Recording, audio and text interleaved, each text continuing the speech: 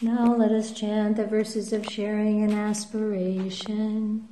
Through the goodness that arises from my practice, may my spiritual teachers and guides of great virtue, my mother, my father, and my relatives, the sun and the moon, and all virtuous leaders of the world, may the highest devas and evil forces, celestial beings, guardian spirits of the earth, and the Lord of Death, may those who are friendly, indifferent, or hostile, may all beings receive the blessings of my life.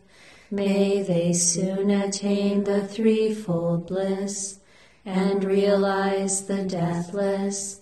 Through the goodness that arises from my practice, and through this act of sharing, may all desires and attachments quickly cease, and all harmful states of mind, until I realize Nibbana. In every kind of birth, may I have an upright mind, with mindfulness and wisdom, austerity and vigor. May the forces of delusion not take hold, nor weaken my resolve. The Buddha is my excellent refuge.